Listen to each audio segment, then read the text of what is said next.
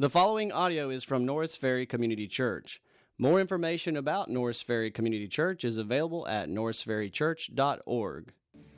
Amen. Thank you. Please be seated. How's everybody doing this morning? Great. Good. It's awesome to celebrate baptism. What a great baptism is a great testimony of an outward testimony of an inward change that has taken place whenever we put our faith in Jesus Christ. We're continuing our studies in the discourses of Matthew, and there's 5 of them. We're in the 4th. We're about halfway through our 4th discourse. And a discourse is just simply where Jesus has an extended teaching time, and Matthew records it in the Gospel of Matthew for us. And so we've been working our way through. The most famous one is the first one, the Sermon on the Mount. A lot of people have heard of that one. But we're in the 4th one. And in the 4th one, Jesus has been teaching his disciples what it should be like among his people. What should the church be like? He didn't use the word church because this is before the church term came about. But the church should be described, he said, as a humble people. That we should be a very humble people, because the very thing that creates the church is humility, a recognition that I am a sinner needing the grace of God, needing forgiveness. And so church is not this pious religious people. The church is a humble people who recognize that their salvation is a gift from God through faith in Jesus. He also said they should be a holy people. That meaning that we should aspire to holiness, we should work towards holiness. And the emphasis that we've seen Jesus is saying that we should lock arms together, take responsibility for one another's holiness, encourage each other, pray for each other, teach each other, help each other, aspire to be the holy people that God has called us to be. And so we've seen that, and he's used the child as an analogy throughout, that the child is not self-determining, is not authoritative, does not have authority and resources and power. They're very dependent people. We depend as children on our parents for everything, for guidance, for provision, for direction, for wisdom. And so he's been saying my people should be like children in that sense, that the Father God provides all our needs through faith in Christ. And so today he comes to a very interesting text that I think is extraordinarily relevant to us, especially this specific church, Norris Ferry. I want to begin just by asking you to think in your own mind, think of people groups, think of types or personality types maybe. Maybe it's certain characteristics about people that you would say, what type of person would you say, if Jesus had to pick someone to be the most challenging people to save, what people would that be? Isn't that an interesting question? First of all, it almost feels wrong to ask that question, doesn't it? Well, that's where he kind of leads us to. What would be the most challenging type of people or type of person to save, if you will? There you go. Yeah, I think I heard rich, successful, rich, and then what was the last one? Politicians. Okay, yeah. Right. Amen, brother. I think we all got that one. Yeah, so there's all types of things that come to our mind when we say that. Like the first service, the first answer was, what do they call them? Dirty scoundrels? Something like that. Dirty, rotten scoundrels or something like that. And the idea in that situation was that they've done us wrong and they continue to do us wrong and they're just not good people. And so what do we think of when we think about the hardest type person to save? And we've already got the answer, spoiler alert. But let's just keep rolling. Pretend that you need to hear this message anyway. So what we see today is Jesus gets to that very issue as he has this encounter with this man. And he says to him, this is what it must do. This is what you must do to have eternal life. And he walks away very sad, and the disciples are shocked. We're going to see the disciples are astonished, it says, greatly astonished that if this person can't be saved, well, then who in the world can be saved, is what we see in this encounter. Let me ask the Lord to help us this morning, ask the Spirit to speak to us through his word and to work in our hearts. Father God, would you speak to us this morning as we look at your sacred scriptures, that you would teach us, that every heart in this room would be open to hear what you have to say to them, that I would be open to what you have to say to me, and that we would learn together from you, God. It's in Christ's name we pray. Amen. All right, so in this encounter, we're going to look through this dialogue that Jesus has with them. We're just going to work through it verse by verse. Look at verse 16. It says, behold, a man came to Jesus saying, Teacher, what good deed must I do to have eternal life? Well, let's stop there and think a minute about this man. Let's build a profile of this man from this verse, we can learn a few things about him. First of all, we learn that he seems to be a sincere seeker. He seems to genuinely want to know how to have eternal life. What good deed must I do to have eternal life? So he seems to be, the best we can tell, a sincere seeker. We also can tell he's probably Jewish because he calls Jesus teacher or rabbi. So he's a sincere Jewish seeker of eternal life. And when he asks him, we see through other verses, there's some other things we can know about him. We see in these verses that he is one who is very serious about keeping the commands. We're going to see that in just a minute. So he's moral, he's ethical, he's religious. We also see that in Luke's gospel, he says he's a ruler. And that probably means that he's a religious leader, a scribe or a Pharisee.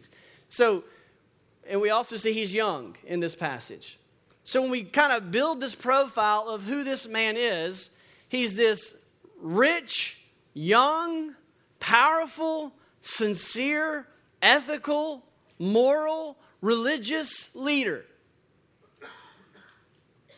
I think if any of us said, who do you think is the hardest person to enter the kingdom of heaven, hardest, most unlikely person to get saved, I don't think this is the guy I'm picturing. Politicians maybe, but not this guy. And so we're going to say, okay, this guy seems to be sincere. He comes to Jesus, but look at the presumption of his question. We already see, as Bible readers, there's a problem. In his presumption, he says, teacher, what good deed must I do to have eternal life? I think that if you were to ask most people in our city what it takes to have eternal life, good deeds is 90% of the time, good deeds is going to come up in the answer. Best case scenario, maybe of wrong answers, the best case scenario of wrong answers probably would be Jesus plus good deeds. A lot of people may just say good deeds without mentioning Jesus. This is a very common situation. In fact, I think this guy lives in my neighborhood. This is a very relevant text. It's people who have resources, people who have power, a person who has intellect, ability. He's risen up in his class. He's a leader. He's got money, and he's sincere. He's religious. He's fitting in with the cultural norms. He's trying to do the best he can. He's a good guy. And he comes to Jesus and he says, well, what good deed must I do to have eternal life? So how does Jesus respond to him?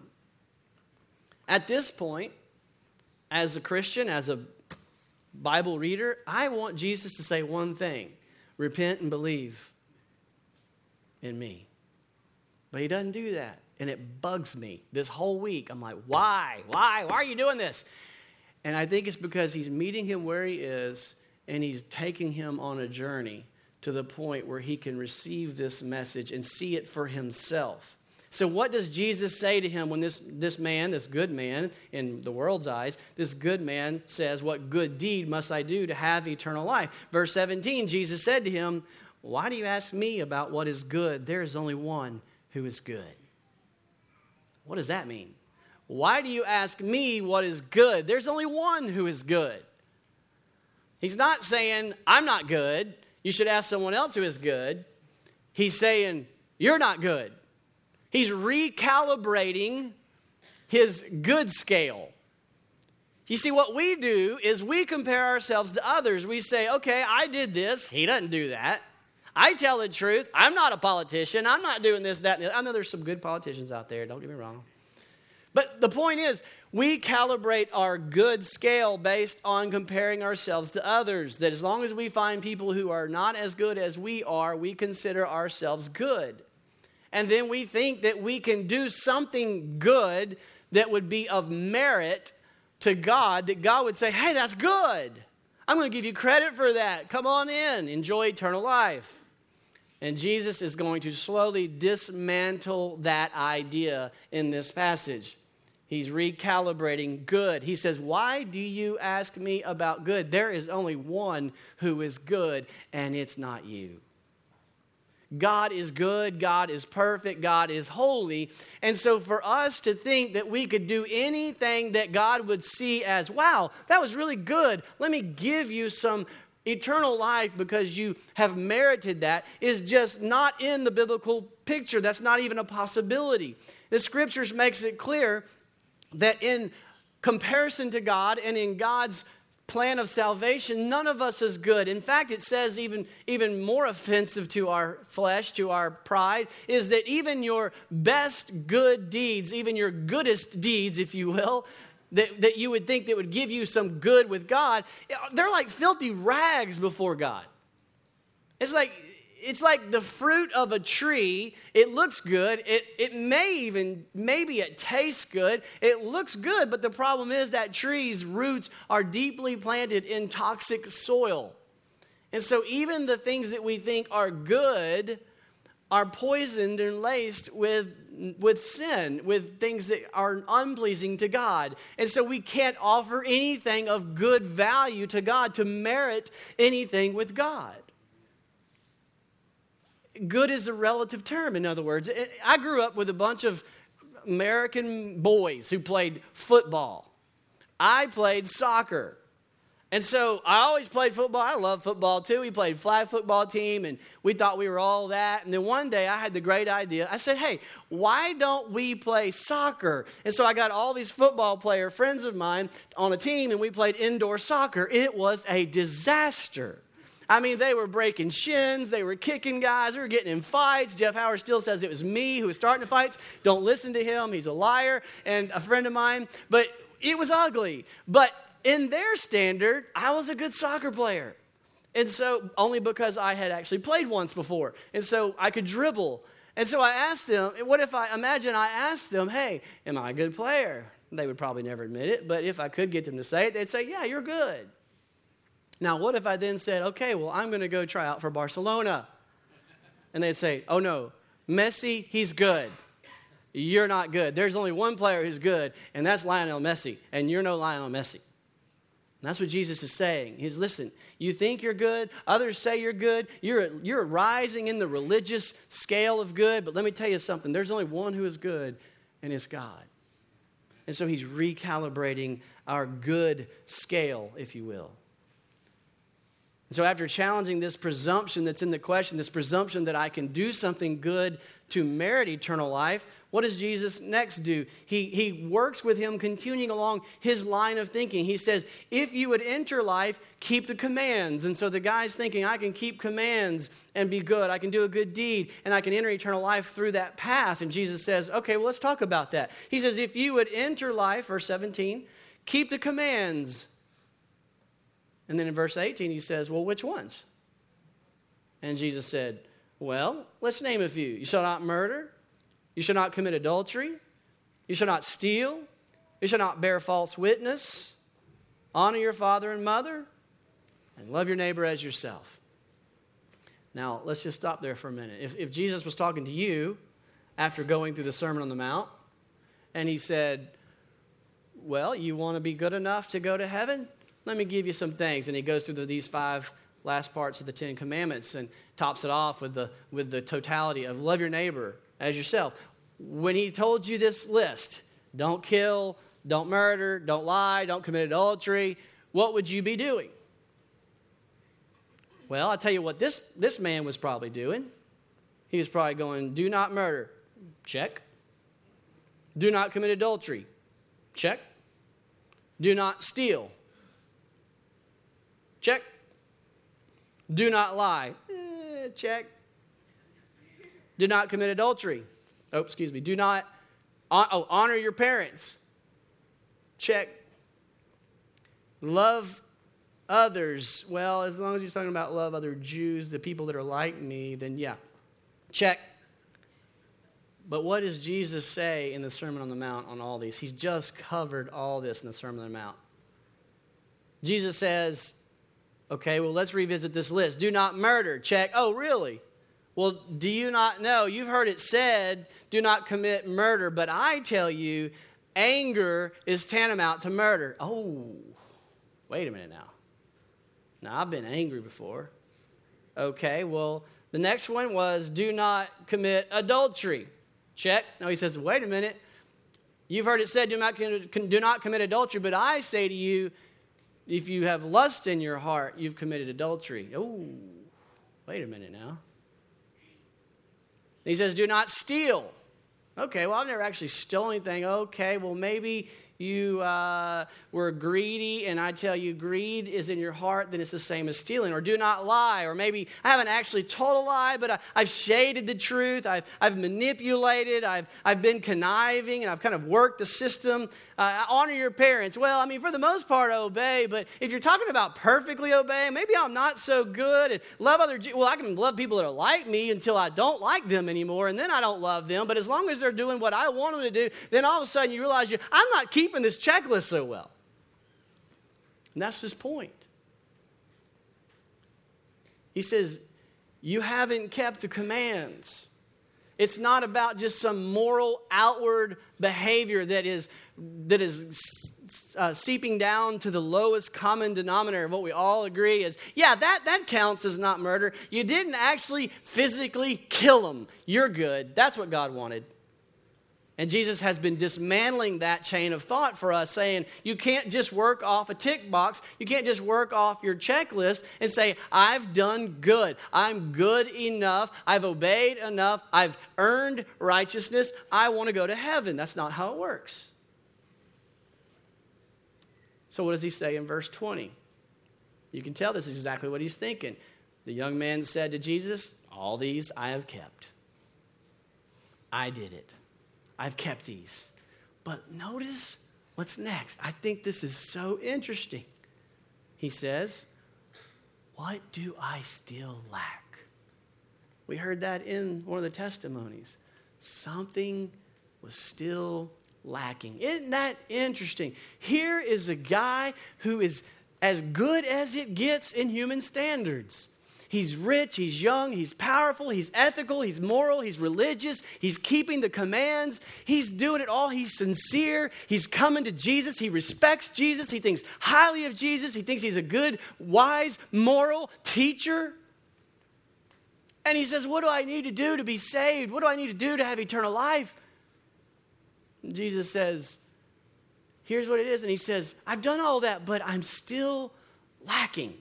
What is it that's still lacking?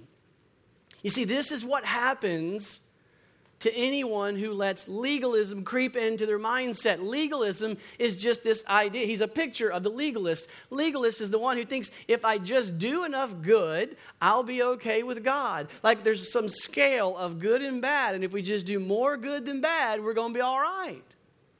When Jesus says, no, the scale is all bad in terms of earning something with God. And so you need to get to the point where you realize, I can't be good enough. I need salvation as a gift. And that's the good news. That's the gospel. It's a gift from God through faith in Christ. But as soon as we start changing the formula that God says is Jesus plus nothing equals everything. But the formula too often for us is Jesus plus something. But Jesus plus something equals nothing. And so Jesus is trying to work this man down, just peeling one layer of pain off after another, saying, good works, good works, good works, good works, good deeds, commands, all of these things that you are putting your hope and your trust in as a way of being acceptable to God. He's just ripping them apart one by one. And so far, I think the guy's kind of falling with him. He's going, okay, all right, so I can't, all right, so yeah, I think I'm good. But what is it? What is it? I'm looking for that punch. What is that thing that I still lack? Deep down inside, all of us know if we think we're going to have to be right with God by our deeds, some people are just more honest about it. Some people, I know people, I have family members that said, I went headlong into sin because I knew I couldn't be good enough. And so once I realized I couldn't be good enough, I just said, well, then forget it and walk away. Until they then God opened their eyes to see the grace of God that you can be made good enough by faith in Christ. And then it revolutionized their life. But until we get to that point, as long as we think that it's just Jesus plus doing good enough, we're going to live with that nagging feeling, what do I still lack? In verse 21, Jesus finally gets down to the root problem. Look what he says in verse 21. Jesus said to him, he said, what do I still lack? He said, if you will be pretty good, if you will be really, really, really good. No, he says, if you will be perfect. Go sell what you possess, give to the poor, and you will have treasure in heaven. And come, follow me. Ouch. We've gotten to the heart of the issue now. He's been peeling one layer at a time, and now he's getting to the heart of it. You see, Jesus has drilled down to the need, and the need is perfection. None of us is perfect. I think all of us would admit that. Well, I'm not perfect. Well, God is perfect.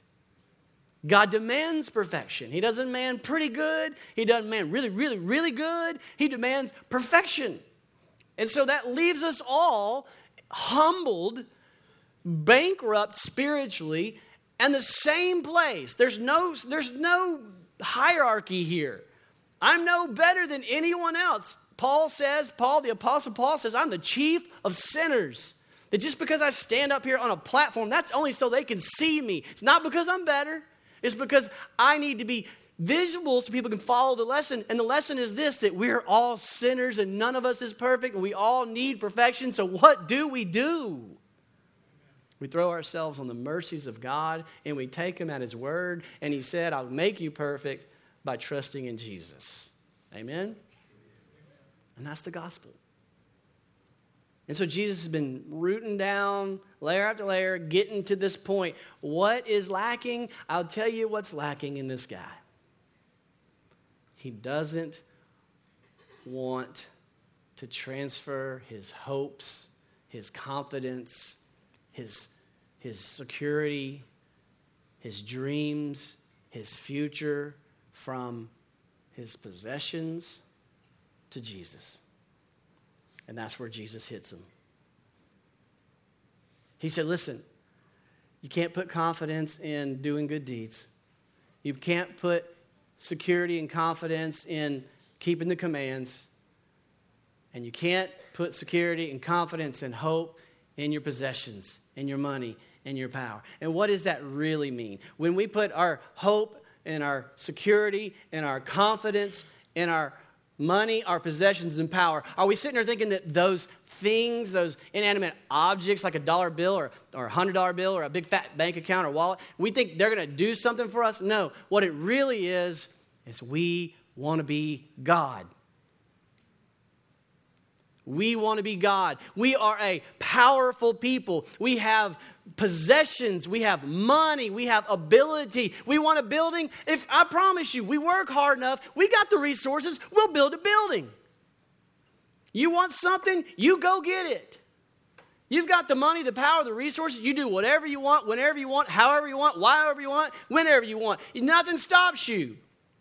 And it feels good. It feels like a God. I don't need God to do anything in my life. I don't need him to make me feel safe. I've got a big fat bank account. I don't need him to secure my hopes for the future. I'll earn my way there. I got this. Why in the world would I want to submit myself? Why would I want to become a child who has no self-determination, has no possessions, has no authority, sits at the card table at Thanksgiving? Why would I want to be that kid when I can be the man carving the turkey? And that's the problem. That's why Jesus says what he says. In verse 23, Jesus said, truly I say to you, only with difficulty will a rich person enter the kingdom of heaven.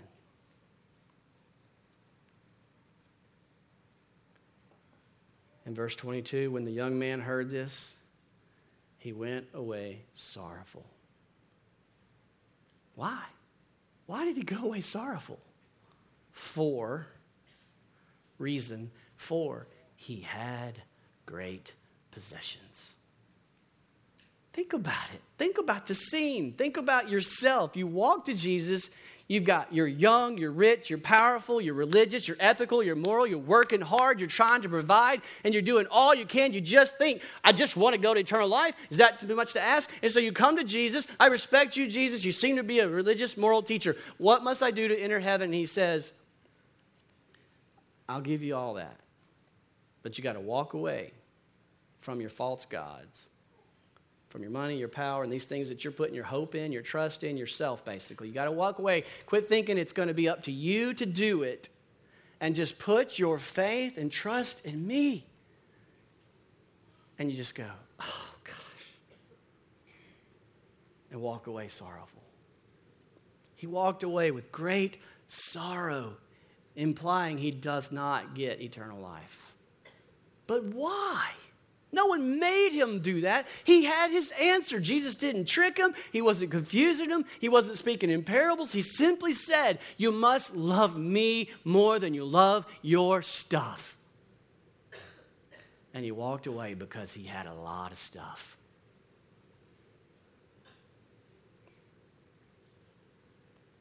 Money had a grip on this man. Money owned him. Possessions owned him. Pride owned him. He felt like a god and he liked it. He didn't want to admit he's not. He didn't want to turn to God and let God be God. He didn't want to transfer his affections, his confidence, his hopes, his securities only in Jesus as God. Jesus said, come and follow me. And the other disciples that we saw already called to be fishers of men, they walked away. They walked away from their successful businesses because in their particular situation, to follow Jesus meant to turn and become the founders of the church that we now see worldwide. He said, walk away from that, follow me, and we'll make fishers of men. And they dropped it all and they walked away. This man, he said, drop it all, follow me. And he said, I can't do it. I just can't do it. And so he walked away filled with great sorrow. It's kind of like going off to college. You know how it is. You go off to college and you are living the dream. My kid is over there living the dream on my wallet. I mean, just living the dream. Traveling here, going there, go to class for like 45 minutes, come home the rest of the day, having a ball. Nobody's telling her what to do, when to do, how to do it, where to do it, and why to do it. And I'm paying for it. And then she comes home in my house one weekend, and I ask her to pick up something, and she's like, really? I'm like, oh, forgive me. I forgot you're the independent one now. She doesn't really do it that bad, but I know it's raging in her heart. Because you're like, you've tasted independence. You've tasted authority. You've tasted what it's like to be the boss of your own life. And you come home. I still remember that summer I came home from college before I had my first paycheck. And it was 3 long months for all of us. You see, we've all tasted what it feels like to be God. But we're not God. And if we fall in love with this world and the things of this world and the powers of life and the lust of the flesh and the pride of life and all that we can do in self-determination and just doing whatever we want to do whenever we want to do it, it's really hard to become like a child and to put everything you got in Jesus' hands. That's why it's hard for a rich person to enter the kingdom of heaven. Occasionally I'll have people joke with me, boy, now where are you preaching? I started a church out in North Fair area. Where's that? Well, it's southeast part of Shreveport. Where's that? You know North Ferry Road? Yeah, where's that? You know where Southern Trace Country Club is? Yeah. Oh, suffering for Jesus. And I just smile. Yeah, I know. Shut up. But you know, I don't really say that. Children do not use those words. That's like 3 weeks in a row now. Parents are cleaning up behind me. I'm sorry. So, but think about it. Some of the hardest hearts to reach are people who think they don't have any needs. That's what Jesus is saying. By any standard, by any scale, every single person in here is rich in this earth. Richest people on the planet right here. We don't think we're that rich. I tried to do a little research of what the scale is of average income across the globe, worldwide, and it gets kind of crazy because if you think about South Sudan, I mean, how do you measure someone who harvests enough sorghum to go into town and sell it, to buy milk, to come back home to survive that day? I mean, that just doesn't fit on an economic scale. But on any scale that can be measured, supposedly the worldwide average income is $17,000 something a year. That doesn't count the person doing what I just described. So, by any standard, we are this rich young ruler. Sincere, ethical, moral, trying to keep commands, trying to be faithful. And Jesus says, I got to be your God, and I give you eternal life. You can't earn it. You can't buy it. You just have to quit being God and let me be God. It's really hard for people with a lot of wealth to do that. Jesus says to his disciples after this, he turned to his disciples who were greatly astonished. In verse 25, it says disciples were greatly astonished. Well, then who can be saved? If this guy can't be saved, who can be saved? Verse 26, Jesus looked at them and said, with man, this is impossible. But with God, all things are possible. Money, possessions, power, being God has a grip on your heart. Ask God to release you from the grip, and he will. Are you willing to follow Jesus? Is he worth it? And really, that's what is at the heart of this question. Do you have faith to believe that God is worth it? Following Jesus is worth it. That saying, God, whatever you want from me, I'll do it. That's the scary question. That's what holds a lot of people back. Like, I want to know first what you're going to ask of me. He says, no, I want you to say, whatever I ask of you, I'm the God here. I'll follow you, Jesus. Okay, is it worth it? And that's what the next few verses we're going to briefly describe, 27 through 30, but next week we're going to look at in much more detail the rewards. Is it worth it? Look what Peter said. See, we've left everything and followed you. What happened there? Jesus said to this young man who came up to him and said, what should I do? And he said, sell everything and you'll have rewards in heaven. And Peter's like, we did that. What's my reward? What am I going to get in heaven? And so he says, we left everything. What will we have then? Jesus said to them, truly I say to you, in the new world, when the Son of Man will sit on his glorious throne, you who have followed me will also sit on 12 thrones, judging the 12 tribes of Israel, and everyone who has left houses and brothers and sisters and fathers and mothers and children and lands for my name's sake will receive 100-fold and will inherit eternal life. But many who are first will be last. The last will be first. Next week, we'll look more at all this. What does that mean? First will last, last will first. But here's the point Jesus is saying. It is worth it. It is worth it. No matter what the cost, no matter what you walk away from, no matter what following Jesus ends up meaning in your life, no matter what Jesus says, this is what I want you to do, whatever the cost, it will be nothing compared to the rewards in eternal life. Do you believe that? Do you believe it's worth it? God says, I promise you it's worth it. Don't walk away sad. Father God, we praise you and thank you that you give us life. Life with purpose and meaning, abundant life, that you raise us up from the dead. As we saw in baptism, we celebrate that, oh, it's so worth it. It's so worth it to have all that the world has to offer, but to lose our soul, to walk around with this sense of what do I still lack?